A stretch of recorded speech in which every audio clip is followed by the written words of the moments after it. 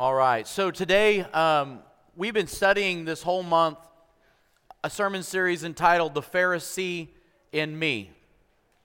And the focus has been for us to really take a deep look inside of our own hearts to see if there's any of these tendencies that the Pharisees had.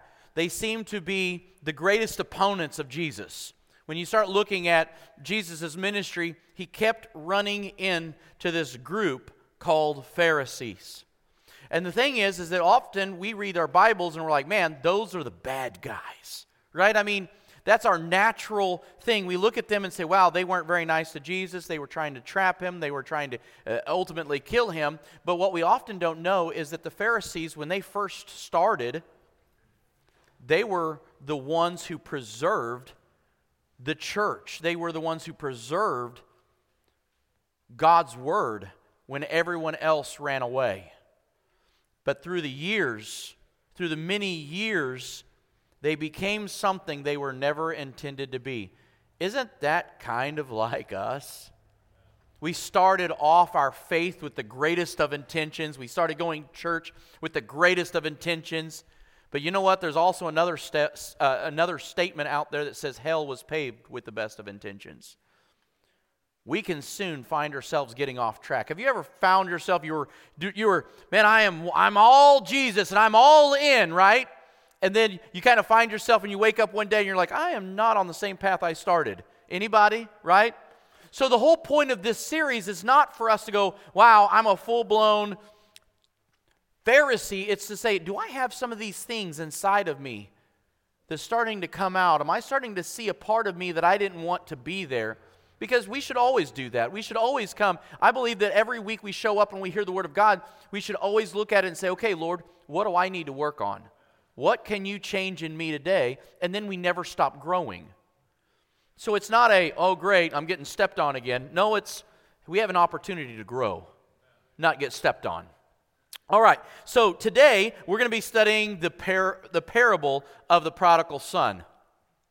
Right? Come on now. So this is going to be a lot of fun. I'm really excited. As we're going through this story, as we're looking at this story, I want you to keep in mind, one, it's not an actual story. It's a parable. A parable is a fictional story used to teach a religious principle or a spiritual lesson. In a real-life situation, if your son came demanding his inheritance prior to your death, you would probably disown him and write him out of the will.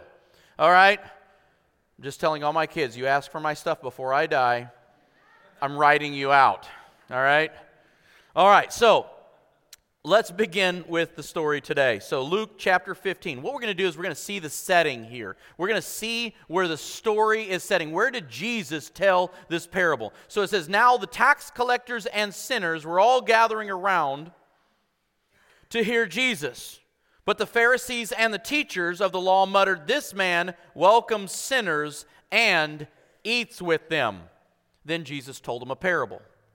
So I want you to understand the setting. Jesus is having a meal with tax collectors and sinners, right? But I want you to take notice that there's two groups at this meal, not the tax collectors and the sinners. That's one group. And then there was another group, Pharisees and the teachers of the law. There were two groups on opposite sides of a spectrum, kind of like the world today, right? We have a one spectrum of the world, New Age postmodernism. I want to be free. I want to live how I want to live. I want to do what I see fit. If it feels good, I'm going to do it, right? Now, some of us have probably in our life already went down that road, right? Some of us sit down and really it wasn't as feel good as we thought it would be, right? Most of us will be able to identify with this prodigal son. On the other side of the spectrum, we begin to see this spectrum on the opposite side is moraltivity. It is I'm going to do good, I'm going to be obedient, I'm going to be a good little boy. And it's where we talk about obedience-based religion. So you have a sin-based religion, and guess what? Both of these spectrums can be found in churches all over America. There are some churches that say, hey, do whatever you want to do, just keep coming here. Well, what they're doing is they're not showing a path at all to heaven. It's just like we don't, and really the churches that just don't call out sin for sin doesn't really care about the people. All they care about is the numbers. Because if we're being honest, we need to be able to be honest about sin because we all deal with it. Every one of us has got some Goliath sins in our own lives, right? On the other side of that spectrum, then we have this where we come in and we speak the truth, but we speak the truth without love. It's like a battering ram, hurting people everywhere they go. What we need to do is find out what was Jesus about, and let's be like him. So I want to let you know that Pastor Paul, he was sick. He's not able to be here with us today, but he's been reading a book called The Prodigal God by Tim Keller. Pretty neat book if you're looking for a good read. It's, again, Prodigal God by Tim Keller. And he shared some things that he'd been learning and seeing in that book. I've stole a couple of those things. I'm just wanting to be honest out there that all of us Christians, we read something, we rip it, and distribute it, we repackage it, and we put it out there. So I'm just like, I love learning, I love growing, and I love being challenged. And so when I do, and I'm like, wow, that really challenged me, I want to share that. And so there's some things today I get to share with you that I was challenged in my own study time. So we're going to break this parable down into 3 acts. Act 1, we're going to talk about the younger son. Act 2, we're going to talk about the father. And Act 3, we're going to talk about the elder brother. Okay? So let's get in. Act 1, we're going to start off by looking at the part of the story where the younger son enters the story. Now, we went from verse 3, and you're going to see that we're going to go to verse 11. Jesus told a total of 3 parables, and I didn't figure that you would want to be here all day and go through all 3. So I figured we're going to skip through the first 2, go back and read those, but today we're going to talk about the prodigal son. It was the third one said, and this is how it starts. Jesus said, there was a man who had 2 sons. The younger son said to his father, Father, give me my share of the estate. So he divided the property between them. Now I want to bring out a few things. I'm going to leave this verse here for a few minutes. The younger one. So the younger son said, Father, give me my share of the estate. So in that culture, when the father would pass away, he would leave an inheritance to the children underneath him. The older one would always typically get a little bit more than the younger one. But here's what the younger son is doing. He said, I want my share now. The father's still alive, but I want my money and I want it now. You know what I'm saying, right? And the father divided his property between them. So I wanted you to see this. The younger son wants the presence of his father, but not the presence of his father. If there is something that you guys, I know it rhymes and I'm using, puns, but what I'm really wanting you to see is that there is so much truth and we can often relate to this younger son. I want the stuff that God can give me. I just don't want to spend time in His presence.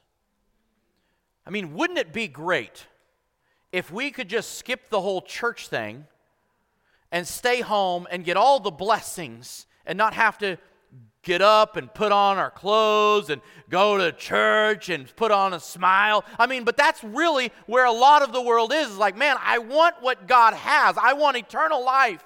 I want I want the burden of the sins that I have in my life. I want God to take that away. I want Him to forgive me. I want Him to redeem me. I want Him to save me. But I really don't want to spend a lot of time in His presence because I don't have time to do that.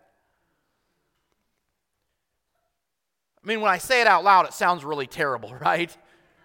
But how many of us have done that? I can't tell you how many. Well, I don't need to go to church to be saved. But I'll tell you what, man, when we go to church, when we come to this place together, special things happen in our lives. You know the number one driving factor of why you should want to go to church? The number one driving factor should be because I want to be in His presence. I want to be in the presence of God. Not that you can't do that at home. You should every day. But I want to be in His presence with all of my brothers and sisters. That's when special things happen, when the family gets together. Don't miss this. The younger son wants the possessions. He wants the money. He wants the blessings of the father, but not being in the presence of his father. Isn't that exactly what he's saying? You're still alive. I don't want to wait until you die. I want to move out of the house. I want to get out from underneath your authority. I want to get away from you, and I want my money, and I want to go do my own thing. So I want you to kind of think about this. So there's two sons. Typically, the older son, not typically, always, in that culture, the older son would always get a greater inheritance. Typically, it was 2/3. The younger son would get 1/3. So if you're looking at this, and I'm just doing this as a kind of a give you an idea of what's happening in the story, a little bit of context, let's just, for easy math, say that the kingdom that his father had was worth $250,000. A third of that, which is what the younger son would be probably receiving, would be about $75,000. Of course, they didn't have American dollars then, but I'm just doing that for our minds in this room. We know that the kingdom that the father would have, it would have been a lot greater than this factor, this amount that we're putting on it, because he had a kingdom. Kings have kingdoms. They had servants, many servants that worked the kingdom. So, but just for us, and part of the reason why I wanted to set this price down here is, let's say that many of us may be in the room, maybe you own your house, and maybe you own a couple of acres, maybe you own a couple of vehicles and a couple of things, and maybe the value of what you would possess in your life right now, maybe it comes close to the 250 mark. Well, here's the deal. If he was to give his son his inheritance in cash value, he'd be like, well, I'm going to write you a check real quick for $75,000. Now, I have a small farm with a bunch of sheep and a house and a few acres and a few cars, but I can tell you what I do not have in my savings account is $75,000 to any of my children that would ask for it. Like, go borrow like the rest of us.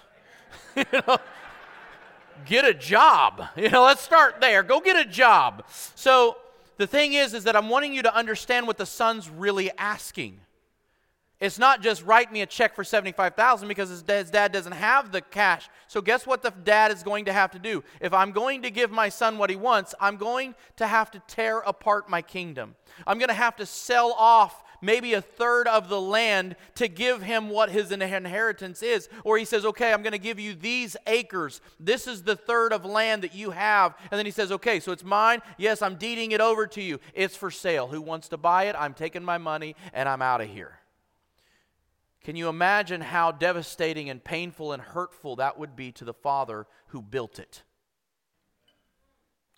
You guys following me here? Because a little bit we're going to figure out that the father's actually the father, right? Who's building a kingdom. And I say, God, I want my part of the kingdom now. I don't want to be in your presence. I don't want to go to all that churchy stuff. And God, I'm really busy right now. I just want what's mine. I want what's coming to me. Well, we got real, didn't we?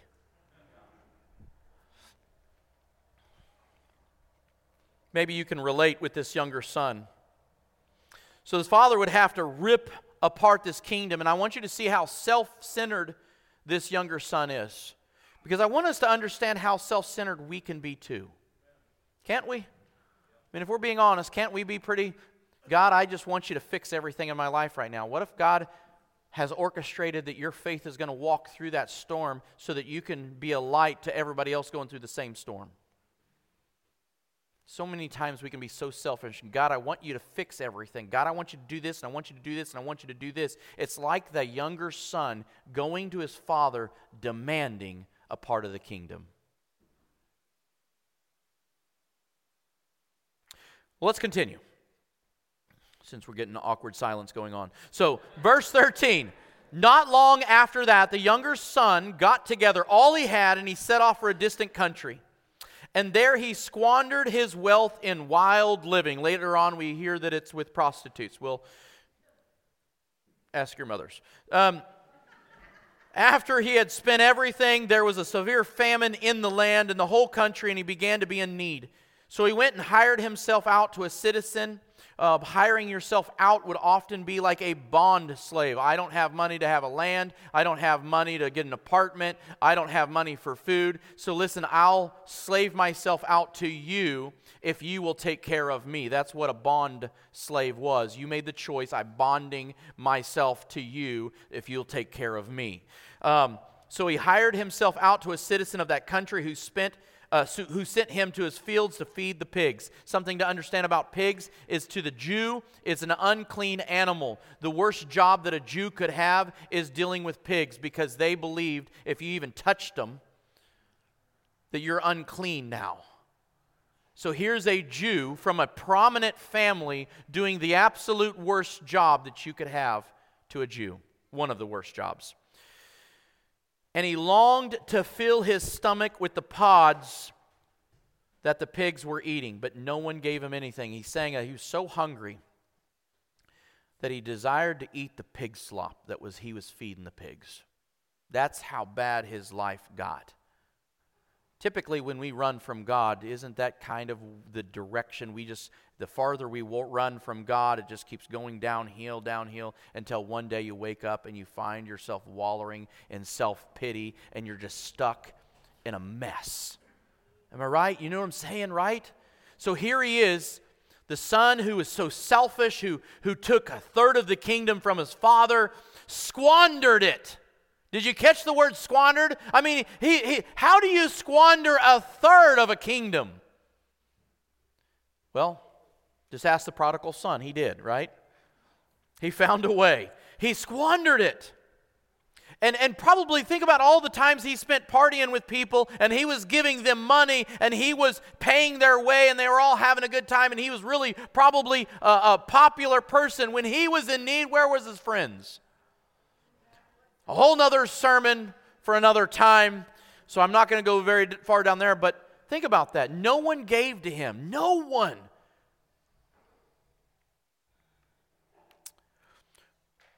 Next verse, verse 17. When he came to his senses, right? When you finally, you ran so far from God that there is no one left in your life, and you find yourself what you think you're all alone, right?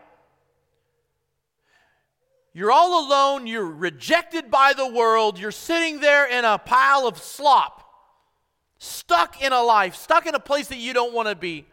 He comes to his senses and he said, how many of my father's hired servants have food to spare?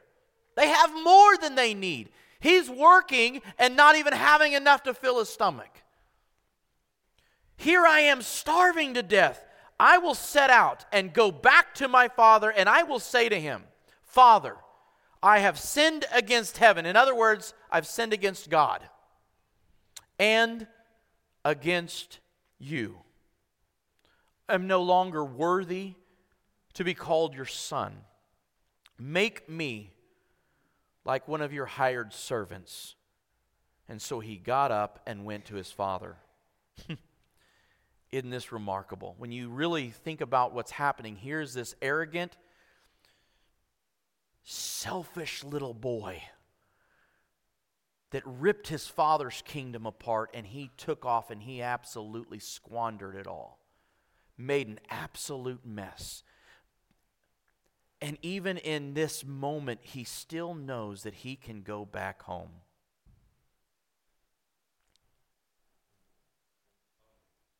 Isn't that the church?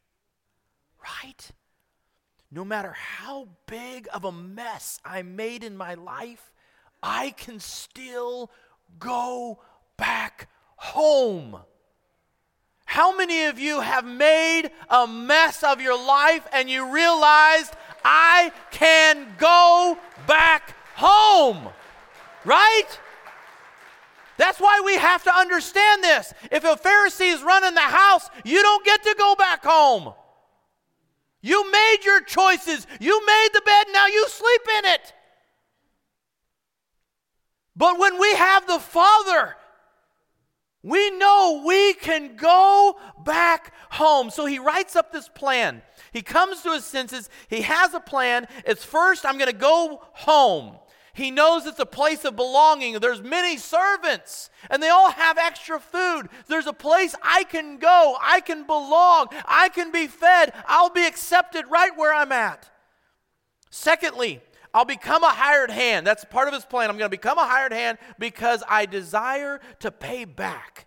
See, if he came back, he could easily have came back and said, well, I'm your son. I messed up.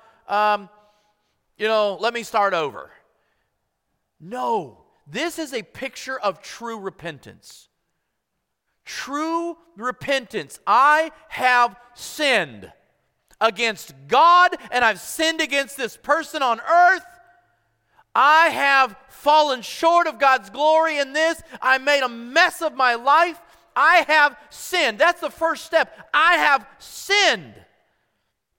But what's so amazing is then he says he realizes, he looks at himself and he has a really true evaluation of himself.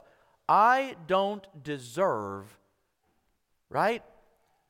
I don't deserve to be called a son. I don't deserve this. And he didn't. I mean, really, did he? We look at it like, yeah, you're absolutely right. You don't deserve, you're unworthy to be called a son.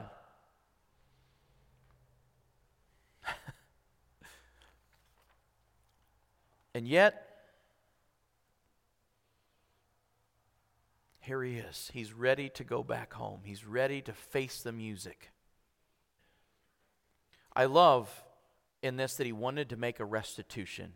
See, that's a part of repentance. A lot of times we kind of twist repentance and make it very, very what we want it to be. God, I'm sorry, forgive me. But there's nothing in our heart that says, God, I want to make this right. Right? I mean, come on, right? I mean, if we're being honest and we're really going to deal with sin, how many times do I just God, I just want you to fix it. God, I'm sorry, I messed up, forgive me. How many times do we say, God, I need to make it right with all these people that I hurt. God, I need to make it right with my wife. God, I need to make it right with my kids. God, I need to make it right with you. The first thing he said is, Dad, I have sinned against heaven. I've sinned against my God. I've sinned against my Savior. I messed up there first, and then I messed up. I want to make it right with you, but I got to first make it right with God. So often we're like, God, yeah, you know, you saw, you're there, so I messed up, and forgive me. And there's not that desire of like, God, I'm so sorry. I don't even know how to make it right, but God, I want to make it right. God, I don't want to be like that. I don't want to live like that, and I don't want to act like that. So he's made this plan. He's ready to head back. So now we enter into Act 2. In verse 20, now we're going to be seeing how the father responds to the son. So while he was still a long way off, so as this prodigal son running, while he was how far off? A long way off. Isn't that amazing? I mean, if it was me, I would have been up there. I'm like, I'm going to make him walk. I'm going to make him take the walk of shame. Come on, parents. You're laughing because you're like, you walk barefooted all the way to the door, and I'm not going to answer. I'm going to make it feel like no one's home. Kind of like that old country song, It's Cold Outside, Let Me Sleep on the Floor. Honey, why don't you open that door? Honey! Right, no, it's okay, sorry. So, all right. It takes me back. All right. So we have the father, but here's the thing. While the son was still a long way off, now the father doesn't know all of the changes. The father doesn't know the heart yet. The father doesn't know these things. Now our heavenly father does, but in this parable. So here's the deal, though. This is a parable of an earthly father, and he's looking out. He sees his son. He doesn't know any changes yet. He just knows my son who's been away and who's been lost in life is coming back home. I see my son walking this way. That's all he knows. And it says, he saw him and he was filled with what? Compassion.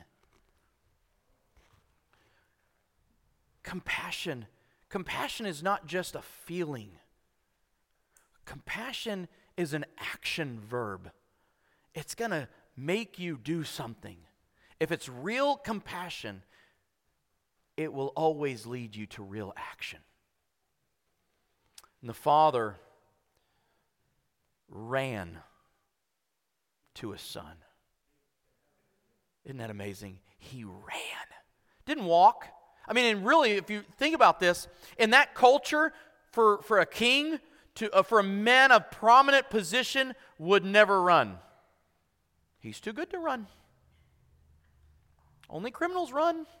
I'm not running.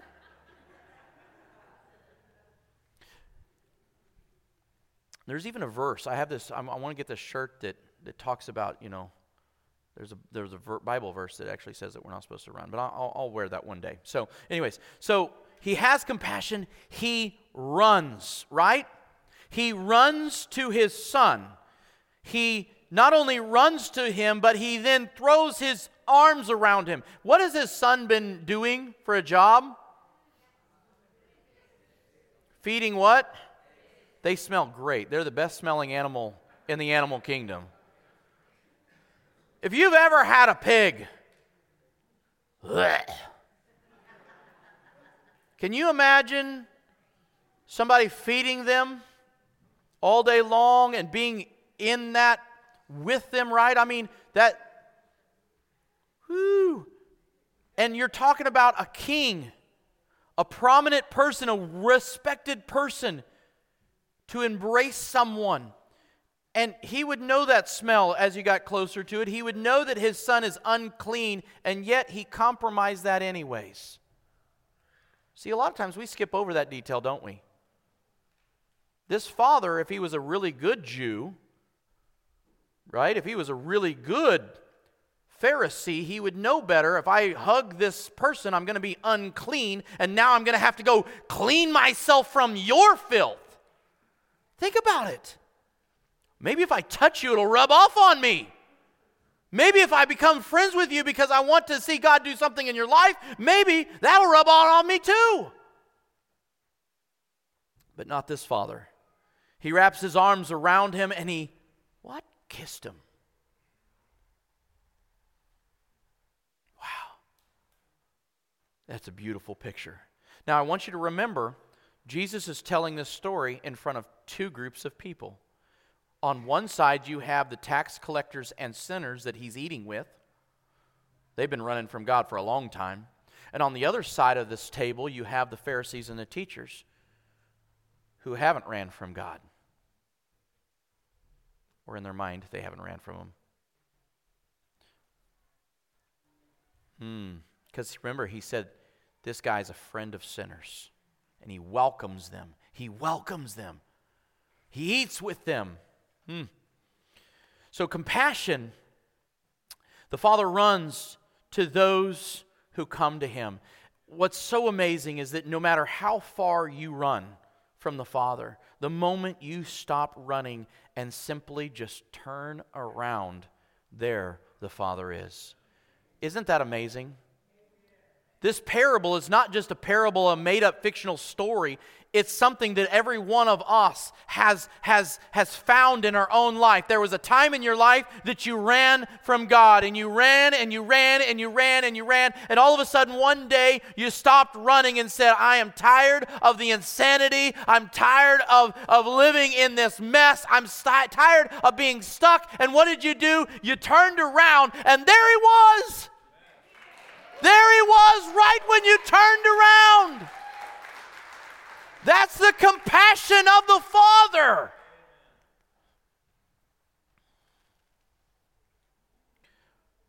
Repentance, remember that repentance at its simplest form is simply changing direction.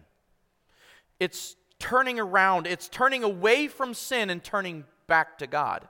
And the moment I turn away from sin, I find my Father ready to receive me with open arms.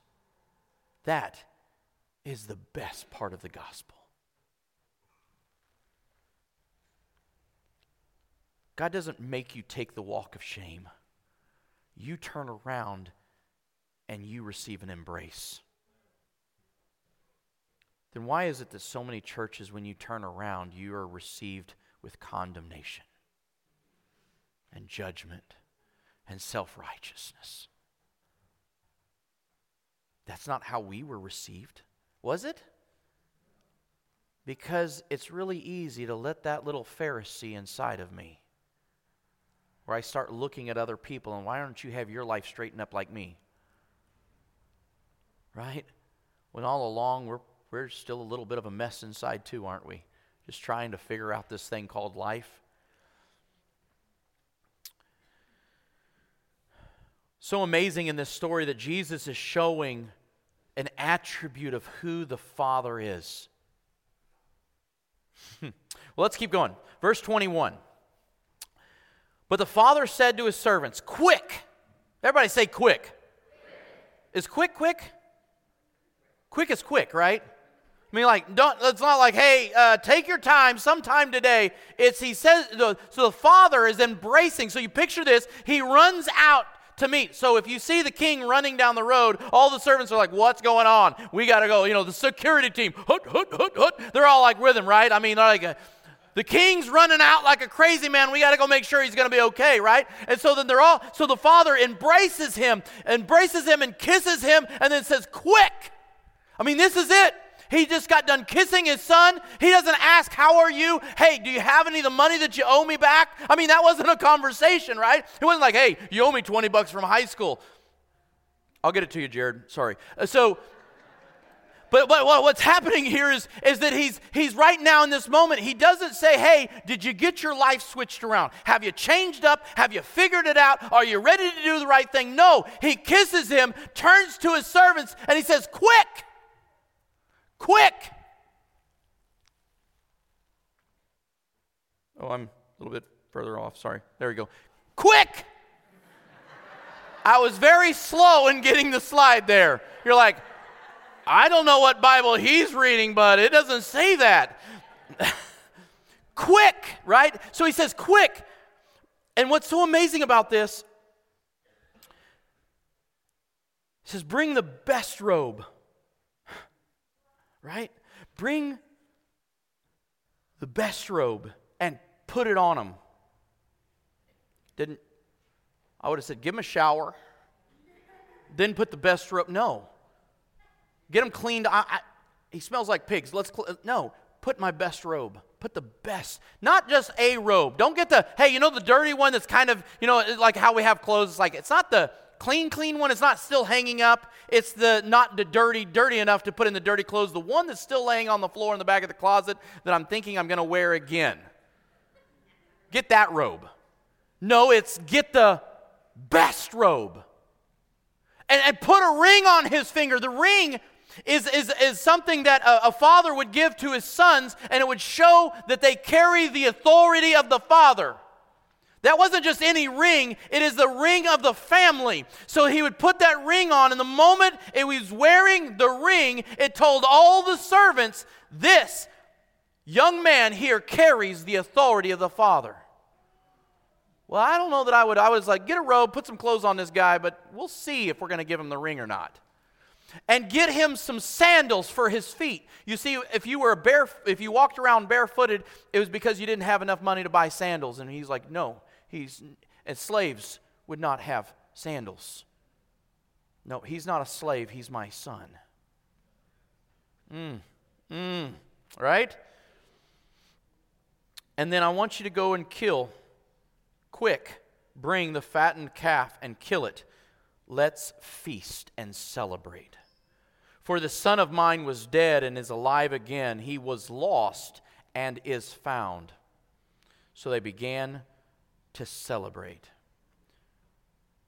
I think something that's the most profound part of this entire thing is when we are in the presence of the Father, that's when we receive the more. You see, the Son came and demanded it. I don't want to really be in your presence, but I want everything that you have to offer. And he just didn't get it.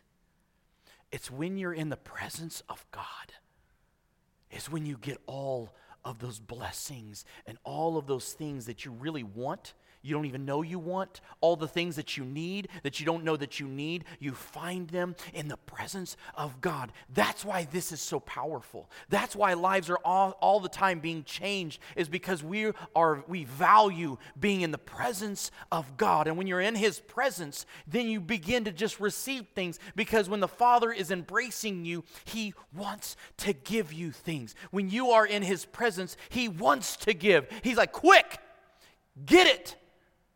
And I'm like, wouldn't every one of us done that differently? I mean, if I'm being honest, that's why I'm not God. There's a reason I'm not God. And there's a reason you're not God. Right? Praise God that we're not God. Because we would have all been taking the walk of shame. And there would have been a time limit. 2 weeks. You're going to live in the barn. I might give you a pair of shoes, maybe. After the cow dung's already squished between your toes, I'll think about it. You're welcome for the visual and the, like, everybody's like, oh, yeah. So,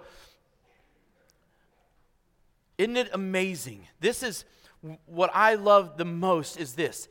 When He sought out the presence, He stopped asking for things and He sought the presence. I just need to get back home. I just need to see my Father again. We can get this worked. I just need to be. And all of a sudden the Father embraces him and says, now that you're in my presence, I'm going to give you all of these things.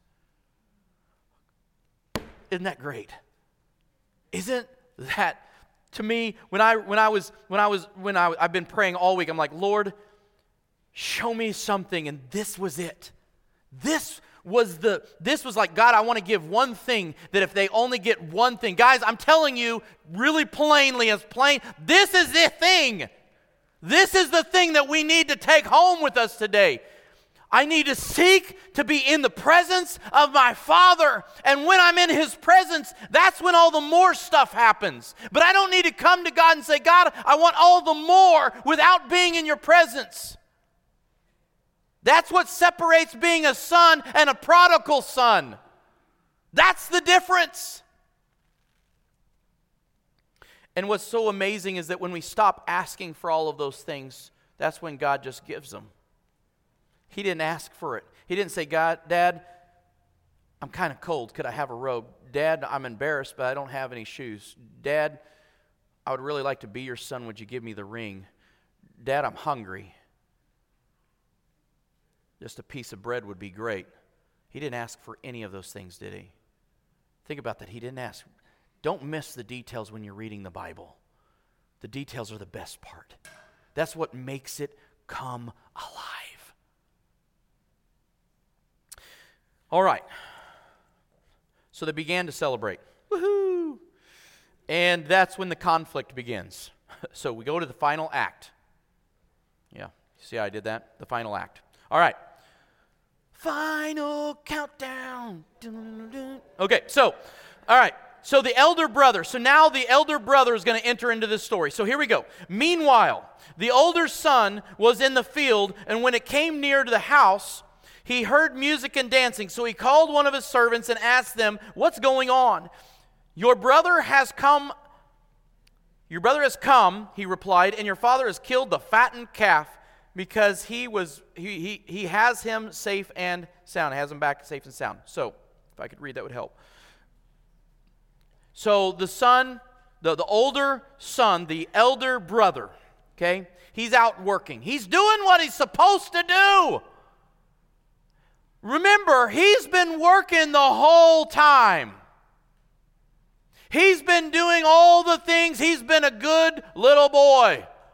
He's been obedient the whole time. And now, this younger Yahoo has come back home, right? The fattened calf is a big deal, guys. It takes a long time. I would ask my cattlemen in the room. I don't want to put them on the spot completely, but it takes a long time to fatten up the calf. It's not just like, hey, take it off the mom. I mean, you're graining. You're putting that thing in a lot. You're pouring on feed, and it costs money. Typically, those are the ones that you sell so that you can eat the cheap meat, right? Like, that's the farmer's life. I can't eat what I'm growing, you know. Somebody else is going to enjoy that, but you pay a lot of money to fatten. I mean, this is a big deal. This isn't a, hey, we got a goat, we're gonna eat the goat. No, we're going to eat the fattened calf. We only got one. This is what we're going to spend the one on. See, I want you to picture also that Jesus is telling this parable with the original listeners. Sinners and the tax collectors are liking this story pretty good. But I'm telling you, the Pharisees didn't. This absolutely offended them. This is absolutely against everything that they've ever been taught or ever learned. There's no talk about restoration. There's no talk about repayment. There's no talk about what you need. You can come back, but this is how you're going to behave. This is what you're going to do. I mean, where's all the... Jesus has left all that important stuff out in their minds. The Father was accepting a sinner back without payment or expectation at this moment. That's what they saw. Right? Careful, Pastor. Careful.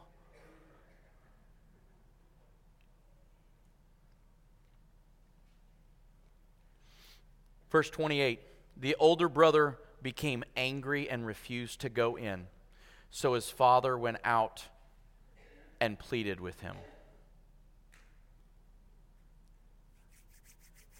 Did you see that? Because by now, this older brother is kind of a jerk. Doesn't even show up when his younger brother comes back home. His younger brother had made a mess of his life, but he came back home, and we're not even there. He doesn't even care. I mean, we don't know how many times maybe this younger brother went out and made a blunder of his life, right? I mean, you know what I'm talking about. How many times have we went out there and messed up in our life, and then at some point the family just kind of gives up hope on you, right? Has that happened to anybody, right? That's the younger brother right now. They're like, okay, you're a lost cause. This ain't going to happen. And the older brother's like, oh, here we go again. And I'm wanting you to understand this older brother, he's being a jerk right now. He doesn't even go into the house. He refuses to go in. I'm not even going to go in and look upon my younger brother. And yet, he has, zero compassion here, right? He is zero like his father. And yet, his father went out to him too. See? It wasn't like I'm going to go meet the younger son, and my older son should know better, so I'm going to leave him out in the field. No, it was he went to him too. Just like the younger son, the father went to both of them. He met them both right where they were. Both of them. You see, the Father will meet you right where you are. No matter who you are, where you are, or what you've done. But I need you to hear me. I hear the phrase all the time. God will meet you where you are, but He won't leave you there. That's not true. It's not. We say it all the time. I've said it, and I started reading this story. No, He'll meet you exactly where you are, and He will invite you to come back with Him. But He won't make you. There's a lot of people, when God meets them right where they are and pleads with their heart, turn from that sin and come back home, they stay in the field anyways. Come on, right? God won't make you. He won't make you. This is where free will comes in. You have a choice. You make the choice. Do I want to stay angry? Or am I willing to go back home? Am I willing to get over this anger? You know, here's the thing. At this point, the older brother, it's his turn to insult the family. He insults his father by refusing to go in and to be a part of this family. I won't be a part of the family if that son's in it. Have you ever, I'm not going to church if they're going? Come on. Oh, right? I won't be a part of the family if I don't get my way. I won't be a part of the family if someone offends me. Come on. We get offended easily. I mean, like, I remember a time that you could actually speak to people and they wouldn't be offended. Now it's like, I don't even know if I could say something without offending someone because we're so easily offended. Really? Like, man, grow up. Don't be so, come on. I'm offended every time I go into the bathroom, but I still got to go. All right, okay. Now we're speaking this. Okay. All right. I want you to also catch the language here of this older brother. So I want you to catch this here. So in verse 29, the son answers the father, "Look, all these years I've been slaving for you, and I've never disobeyed your orders. Yet you never gave me even a young goat so I could celebrate with my friends." He still misses it. It's not about your friends. It's about being in the presence of your Father that you've had the whole time. He's been there the whole time, and he had the Father the whole time, and he missed it. Yet you never gave me this young goat. Then he says, "But when this son of yours," he doesn't say my brother, doesn't my little kid brother. No, this son of yours. When this son of yours who has squandered your property with prostitutes comes home, you kill the fattened calf for him? Ooh. Bitter much? Yeah, jealous. Everything, right? This is not a good look on us, guys. When you see somebody else that went out and made a mess of their life and then they're back in church and you're like, "Oh, great, they're back again." Are we serious right now? Like, the Father's getting the fattened calf out and like, "Yes, you were dead, but now you're alive." And we're sitting here going, "Well, I don't want to be there if they're in there." Or my favorite is like, "What are you doing in church?" Are you kidding? I'm glad that you're here. I love it when people are like, "Pastor, I've been out of church a long time, and if I walk through, the whole place is coming down." I'm like, "You don't know our contractor." Gary knows how to build a building, you know what I'm saying? This thing ain't coming down. But if you think that you're powerful enough to bring it down, we've got great insurance. We'll rebuild it. Gary's like,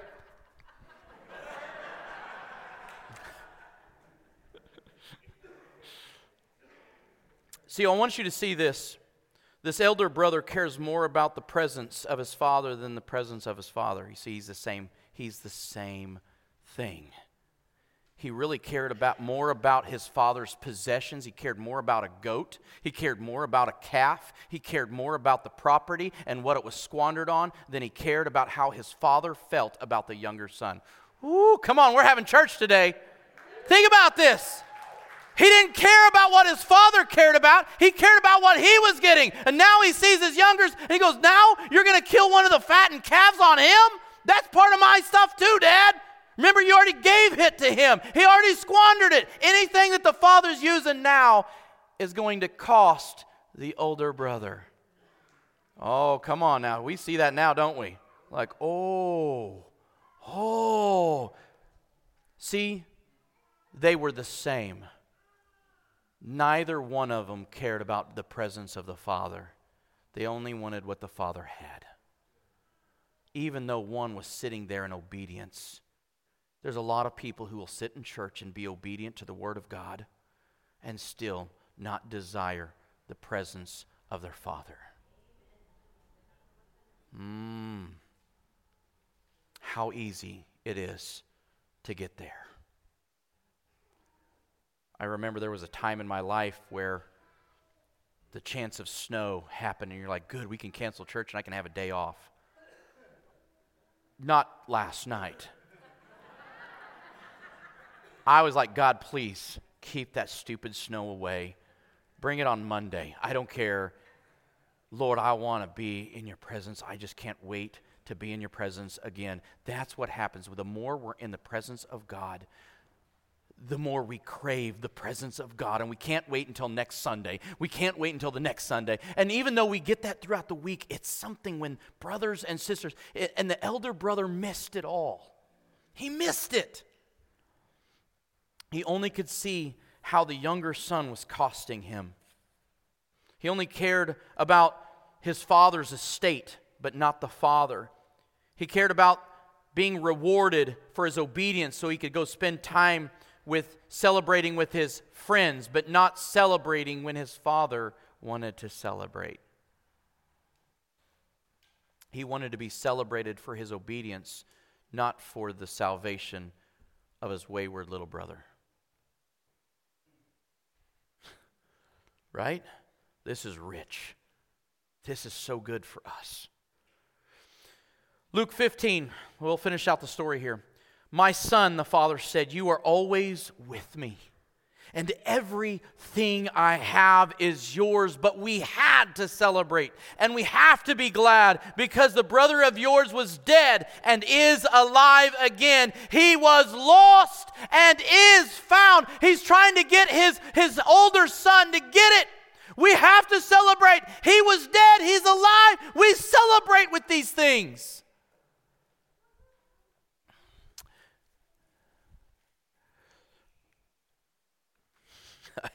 I'm amazed at how gentle the father is with this attitude of the son, right?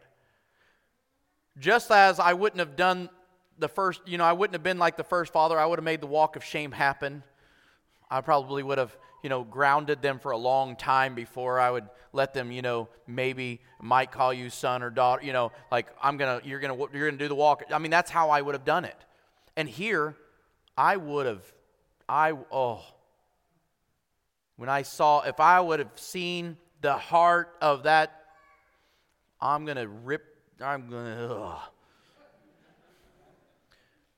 So I would have not been gentle on either one. And that's why I'm not God. And that's why none of us are. That's why God didn't ask any of us to judge. He didn't ask any of us to be self-righteous, because we're on one side of the spectrum. When you mess up, you will start going to one side or the other. When we're not in the perfect presence of God and we're just staying right here, we end up going one way or the other. We start walking down to the wild living, or we start going down to this way of like, I'm obedient and I want to be celebrated. So I want you to consider this. The younger son comes home and gets a Pharisee for an older brother. All right? And here's the thing is, we picture, when we're the older brother Pharisee, we picture them having a good time. We don't realize that, they may be smiling and laughing it up, and then they're throwing up the next 3 days. But here's the reality. They're not really having fun. They think that this is what fun is, but it's not. They don't have any real friends. They don't have any real family. They don't have the presence of God with them. They're lost, trying to figure out life, and many times it's not even enjoying it. It's just trying to cope with the pain that they have, and don't realize that the presence of the Father fixes that too.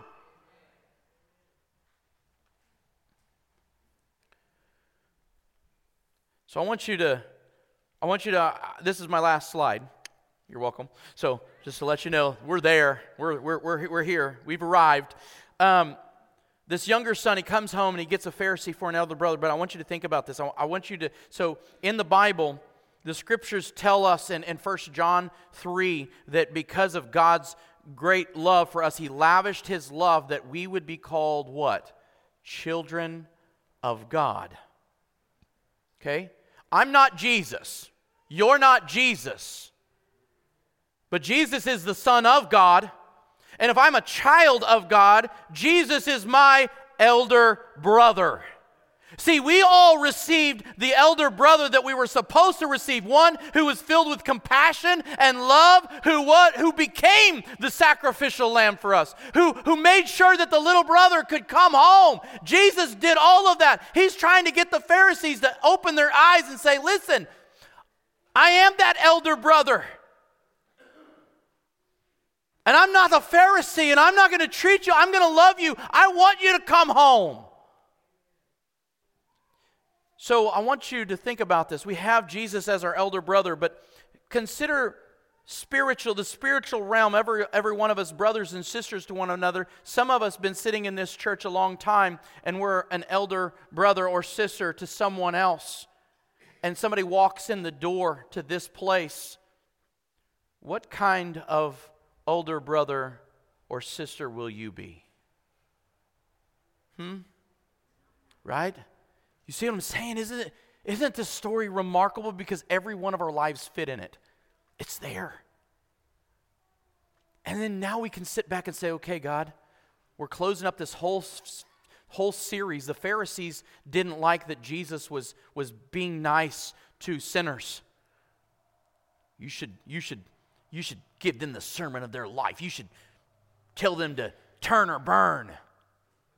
Or get a lighter and put it under their chin and say, hell's hot, come on home. That's some people use that kind of evangelism. I don't know, So, I snorted. I can't believe I just did that. That's great. You're welcome for that too. So I want us to think about this, though, as we're getting ready to, worship team's going to come on up, and here's the thing. As we open up the altars, now here's the thing: is I know I preach longer than the average bear, and our services run a little bit longer than other services. I don't apologize for that because I don't like to leave. But I do want you to know is that if you ever have somewhere to go, it doesn't offend me if I see people cut out during our invitation time. But I would only ask this. If you do feel like, man, I got to get out of here and I can't stay and I don't want to be rude, it's not being rude, but I do want you to be quiet. I mean, because there are people, my favorite time of the service is what happens now. Because when we come to the altar, it's saying, God, I need you to work. I'm that prodigal son coming home, or I'm prodigal daughter coming home. God, I'm that older brother that's been a jerk, and I want to make this right with you, and I want us to be able to do that. How we always end our services is at the altar, and then we close with one last song that gives us an opportunity to give.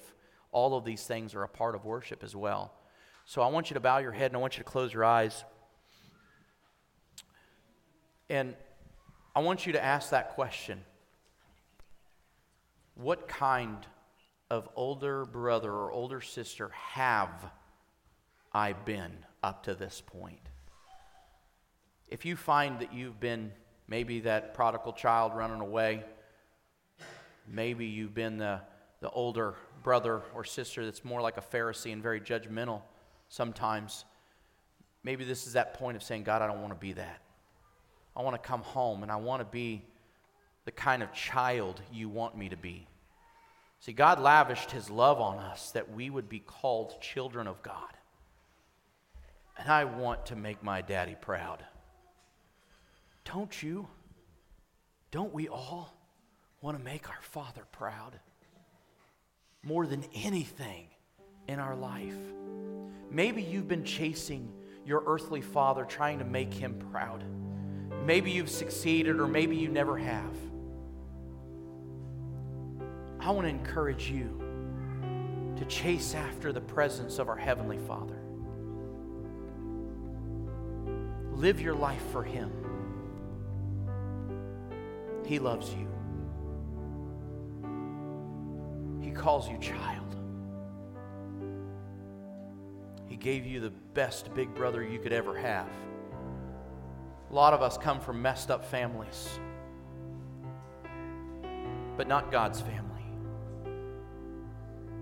So the altar is open. If there's anything that you need to lay down, come.